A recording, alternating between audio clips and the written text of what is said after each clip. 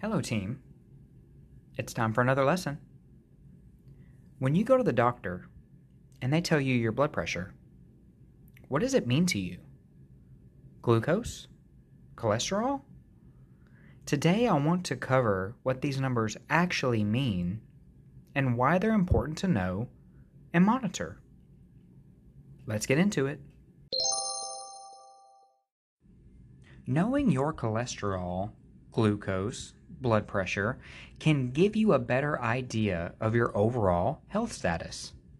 Having the initial readings for these values can help you see areas of improvement and set goals accordingly. And when you know your base number, you can track progress and know what you're doing is making a difference. It is important to note that independent of weight loss, you can reduce your risk of chronic disease through physical activity and a healthy diet. Exercise and eat right to become healthy, not just lose weight. Some of the health benefits that you get from exercising and eating right are improved insulin sensitivity, better heart function, a reduction in blood pressure, and even potentially some improved metabolism. So just know that regardless of your weight status, although that is very important, the changes that you're making to your behaviors are going to have a positive impact on your health numbers. So the first health number that we're going to focus on today is your blood pressure. And what exactly is your blood pressure? Blood pressure is the pressure of circulating blood against the walls of blood vessels.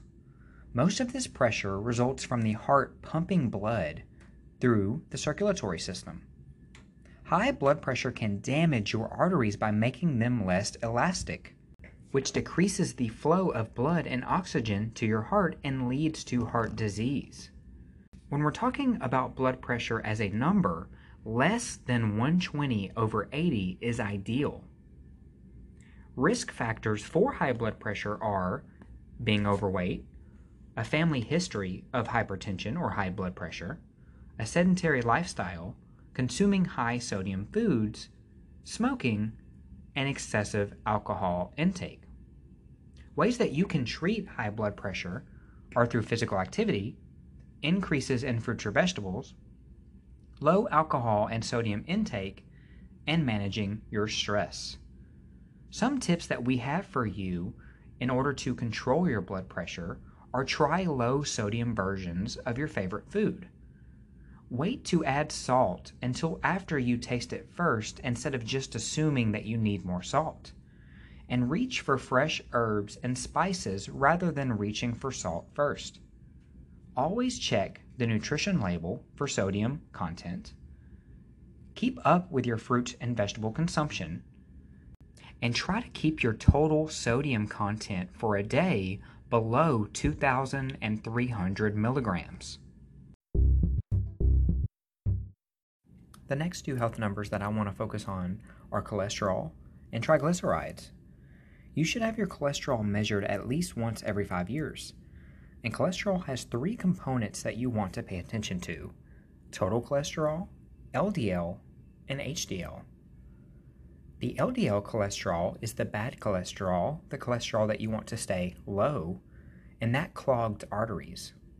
HDL cholesterol, which is the good cholesterol, the one that you want to keep high, unclogs arteries. The values of interest here for total cholesterol should be less than 200 milligrams. You want to keep your LDL cholesterol lower than 100. And for males, you want to keep your HDL above 40, and for females, you want to keep your HDL above 50. And next is triglycerides. This is a type of fat that comes from a diet that is high in saturated fat. It does provide the body energy, and the values of interest here is that you want to have a desired range of triglycerides that is under 150 milligrams. So to lower your triglycerides and your LDL levels, you would want to increase your physical activity, limit your saturated fat intake, choose foods with monounsaturated or polyunsaturated fats, and avoid overeating. To raise those HDL levels, you want to increase your physical activity, lose extra weight, choose mono and polyunsaturated fats, and cease any smoking activity. And the final topic that we're going to talk about today is glucose, which is a measure of the sugar levels in your blood.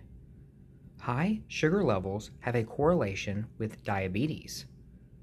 A desired fasting level of your glucose is between 60 and 99 milligrams. To prevent diabetes plus lower your glucose levels are through increasing your physical activity, maintaining a healthy weight, eating a healthy diet, checking your blood sugar levels routinely, and monitoring your blood pressure. And that's going to do it for today's lesson. Thanks for tuning in.